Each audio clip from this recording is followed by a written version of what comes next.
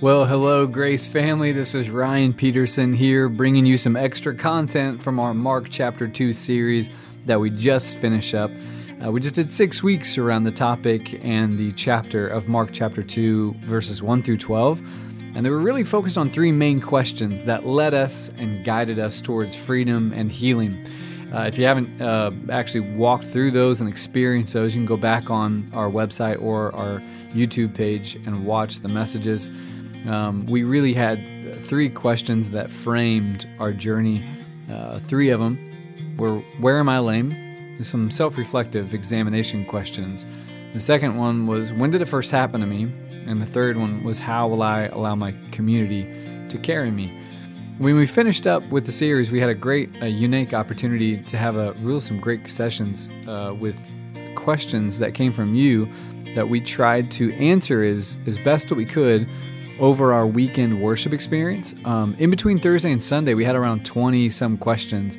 And then we actually got to looking at all of the content all the questions that you sent to us, and we had around 40 that were left unanswered. So I really wanted to sit down and just put some counsel together, get some guidance for you, and some scripture references and some encouragement, if anything, on some of your questions, which were some great questions, by the way. So the first few episodes, we have already covered the topic of community. And now we are diving into episode number 4. Welcome, because we are talking 3 questions. We got 3 questions. We got a lot of them, but we got 3 questions that we're going to talk about around the topic of forgiveness. That's right, forgiveness. It's a good topic. So let me give you the 3 questions that came in. These are unedited. These are from you. 3 questions that all center around the idea of forgiveness in one way or the other. And we are going to get into answering some of these and giving you some guidance. So I hope they help. Question number 1 out of 3. I know that God forgives you all of your sin, but what if you're having trouble forgiving yourself for certain wrongs you have done? Question number 2. I have seen my wife's inability to forgive, though, through our whole marriage. When you do her wrong, she marks you off the list and you cease to exist to her. I have asked God for forgiveness, which He has freely given, but I struggle with my need to confess to her because I feel like I know the outcome, like it may be more harm than good. So here's the question. Should I just confess and suffer the fallout, or just be content with the forgiveness from my Father? Question number 3. How do you forgive someone when they constantly annoy you or make you feel a certain way? So 3 questions. I'm having a hard time forgiving myself, and how should I work out, if I already know the outcome in my marriage, how should I work out confession and forgiveness in my marriage? Third question is, how do you forgive someone who is constantly annoying you or making you feel uncertain? So let's just kind of go through these. First, I want to start with a definition of forgiveness. It's pretty simple. Give forgiveness. Give what God has given you. And there's a lot of different ways you can look at this, but no matter what you look at, biblically speaking, there's always a fashion of a give and take inside of Scripture when it comes to forgiveness. Colossians 3, verse 13 says, bear with each other and forgive one another if any of you has a grievance against someone. And here it says, forgive as the Lord forgave you. Simply put, forgive as the Lord forgave you. So forgiveness is a choice. Forgiveness is a decision. Forgiveness is a commitment that you're making first to God, but also to other people. And I think it's really important to know that forgiveness is not a feeling, because in the kingdom of God, when we talk about the trichotomy of our 3-part beings, we as humans are spirit, soul, and body.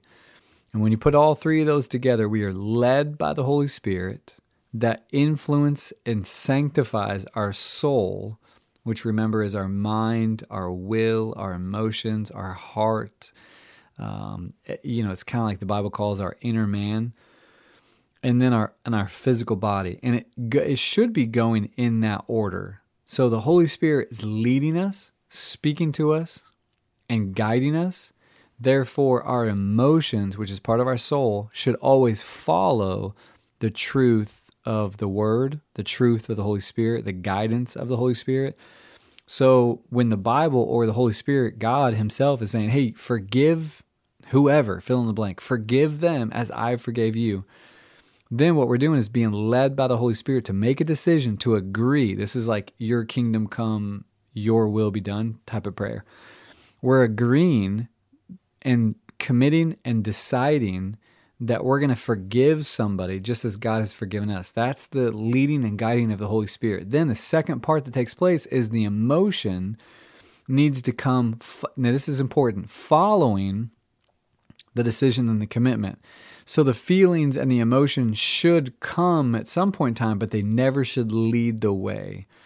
I always tell people who I'm talking with or discipling that your emotions are like your dashboard. That you never let your dashboard drive your car, but they do tell you a lot about what's going on with your car that you need to pay attention to. Emotions are important. They're not irrelevant. They're definitely important.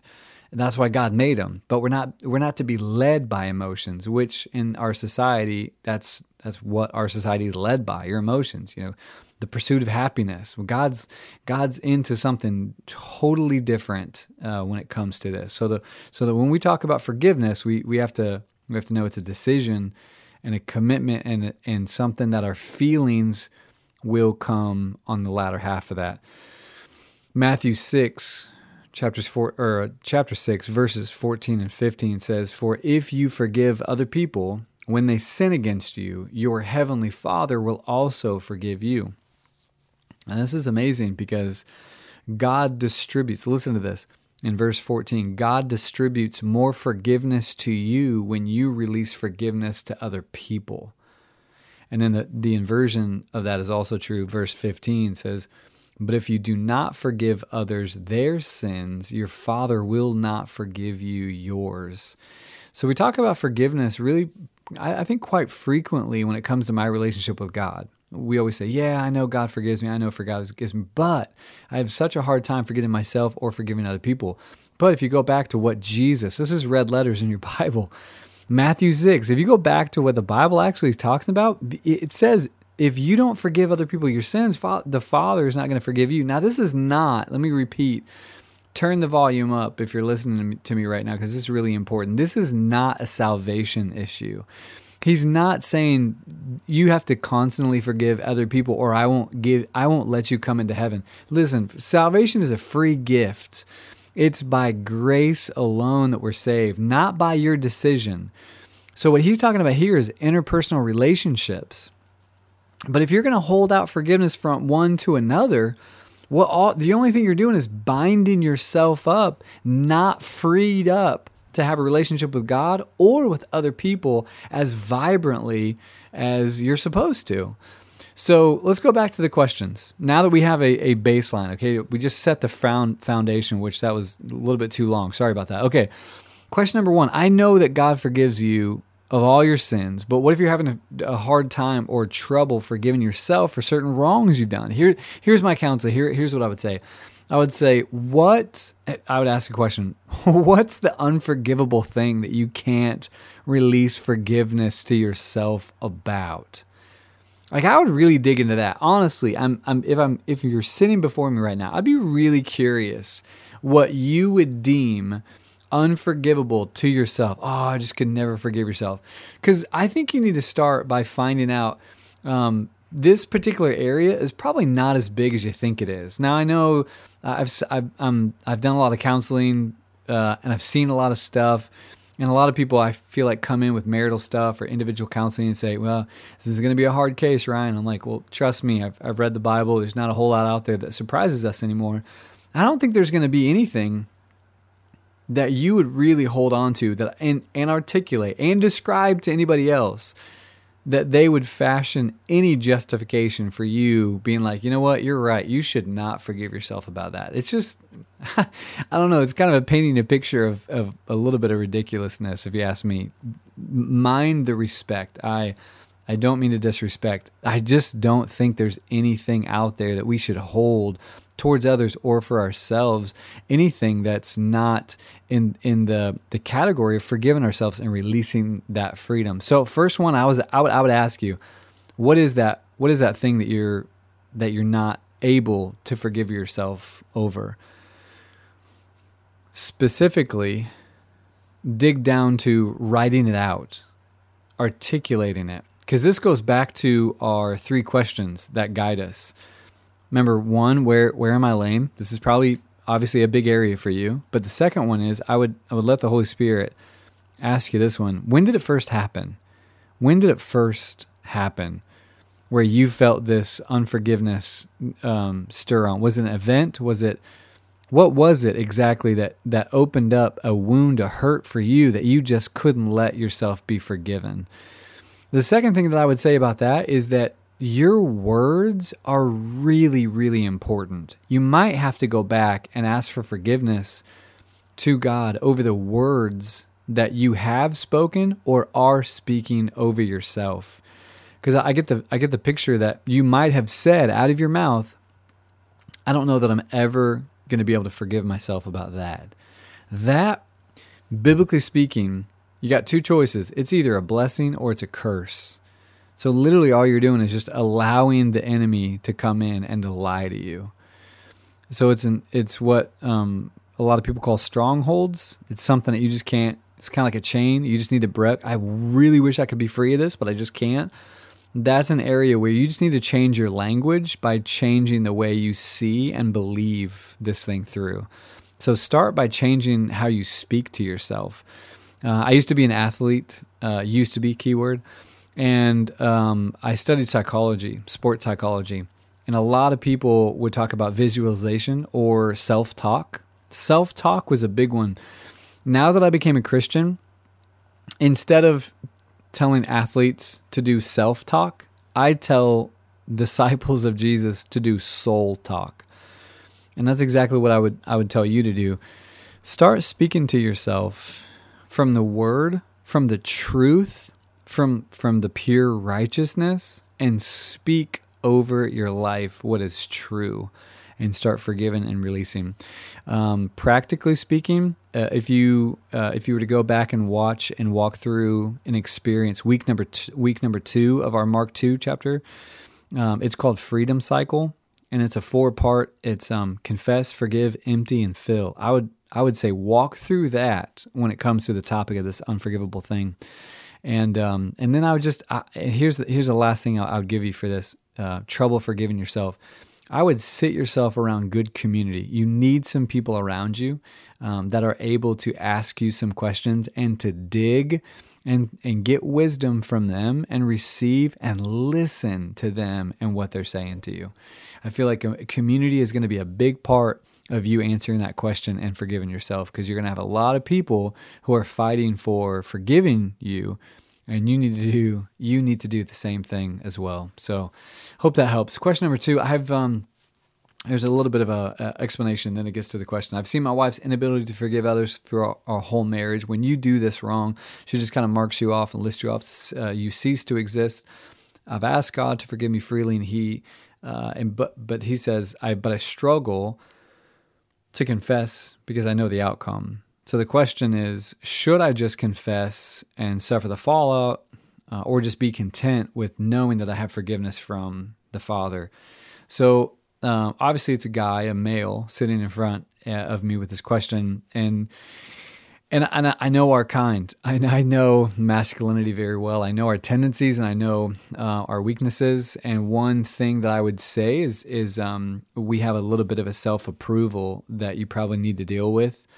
You have what looks like, especially inside of your marriage, and I would not be surprised if it flows out into your coworkers. Probably flows out into your boss, because it probably came from your relationship with your dad, that you're looking for validation in other people. So I'm just going to stop right there, because I think this is like really a big issue. And just like talked back to the first topic, I think that you should go back to the freedom cycle, confess, forgive, empty, and fill when it comes to this validation or self-approval, looking for acceptance from other people. Now, obviously, getting acceptance and, having the love and encouragement and support from your wife is big. I mean, I get it. That's huge. My wife is, I tell her all the time, doesn't matter what you say to me, you have access to my heart like nobody else. So whether it's constructive, whether it breaks me down or builds me up, she's got access to a part of my life that nobody else does. And so I get the idea, but the difficulty is there can't be a tinge of ups and downs. The book of Proverbs says, be careful and be warned by the words of encouragement or praise from other people, because it's like a roller coaster. And a lot of people, I think, say, well, you can't be torn down or built up by criticism. But Proverbs says, don't be torn down or built up by praise, because it's the testing of our own heart that's given by the adoration of humanity, when we really should be looking back at saying, God, how do you validate me? How are you approving me? What do you think about me? So these are some of the questions that I would ask you. Have you gone back and actually discovered your own identity? Who does God see you to be as a man of God? Get inside the Word and find out what God is speaking to you as an individual. When we did this Mark 2 series, the chapter 4 or series 4 that we did was called Becoming. And it really is talking about discovering our identity. And I would suggest you going back, not only watching that message, but also getting into the Word of God and finding out, God, what do you say about me? As a father, how do you see me? What name do you have for me? And find the approval. So when it doesn't come from your spouse, then you can always interject the truth from your Heavenly Father and say, I know where I stand here. So I would deal with a little bit of that. And for me, I think this is true with a lot of guys. We deal with this performance-based mentality, which spills over to every single thing that we do, and we need to start severing that thing. Performance-based mentality says that we earn everything that we get. It's a sowing and reaping principle, which is obviously biblical, but it goes to the point that it really escalates us or brings us down depending on how we do, which the gospel is contrary to that truth at all. Yes, we should work hard. Yes, we should be diligent. Yes, we should invest. Yes, we should sow in certain areas. But at the same time, the performance shouldn't ring our bell of approval, or it shouldn't validate us, or it shouldn't define our identity, which I think too commonly it does. So I would give you that. But I'd also, following up with what God is really asking, knowing that it's going to cost you, continue. So my advice, just practically speaking, should you just be content with forgiveness from God, or should you go back to your wife? I would say constantly go back to your wife. If it has something to do with you and your wife, I would go back to her, confess all day long. It doesn't matter how she treats you. It doesn't matter what she says. This might be, a little bit of that persecution that Jesus talks about. If you're persecuted for my sake, persecuted for doing right, then you will be blessed. So maybe part of that comes within the marriage, which is really hard to say, but I think there's also a tinge of her heart that will be softened because of that, because you're doing exactly what God's asking you to do. So whatever God is asking you to do, I would do that no matter what the cost. But listen, how you do it, how you go about walking out the commands, it has to be done in love. 1 Corinthians 13 says, man, you can speak angelic languages. You can have prophetic declarations. You can move mountains with your faith. You can use your gift to literally change the course of this world. But if you haven't loved, you're bankrupt and you're empty and you're just like a sounding gong that's annoying to God, most importantly. So I would say make sure you do. How you do it is the most important. Do it in love. And lastly, I just want to give you a little bit of direction for the last third question about, forgiveness. How do you forgive someone when they constantly annoy you or make you feel a certain way? Let me just go back to how we started this whole conversation. Forgiveness is a choice. It's a commitment. It's a decision. Relating to them is different. Did you hear that? I said forgiveness is a decision, but how you relate to them is different. Loving them is part of what we're called to do, not be best friends with them. If they annoy you or make you feel a certain way, that's irregardless. You still love them, you still forgive them, and you still walk through the commands that God has for us. However, I would say if there's irritations, if there's rubs that this person annoys you, it just makes you feel a certain way, I would say that's less about the other person and more about how you perceive and how you interact. It's more about what's happening inside of your own soul than it is how that other person annoys you. If it annoys you, you might want to ask why. And I would suggest it's probably because you think that you're right and what they are doing is not. Maybe hard to think about, but the reason why that other person annoys you is probably because they're not like you in that certain situation. But remember, Jesus did a very good job of physically demonstrating that he accepts the different people. He accepts who other people don't accept. He befriends people that nobody else wanted to. Now, we can't have unity until we actually have diversity. So the fact that this person is different from you is a good thing. So maybe I would start by just saying, ask the Holy Spirit what you can learn from them. You're supposed to be a student, a disciple of Jesus Christ, and the people that he's putting in front of you are for a reason. Maybe, place yourself down a little bit in more of a humble posture and say, hey, why does this annoy me? What can I learn from this person? Where do I feel like I'm right, and which maybe I need to be a little more soft about my perception on this person? Anyway, I hope this helps. Forgiveness, such a big topic, not only when it comes to ourselves, but also the ability for our spouses, which is a really big relationship, and also how it plans out, works out, and walks itself out when we do it with our community. The ones that we like, the ones that annoy us, and the ones that we love as well. Forgiveness is a big topic.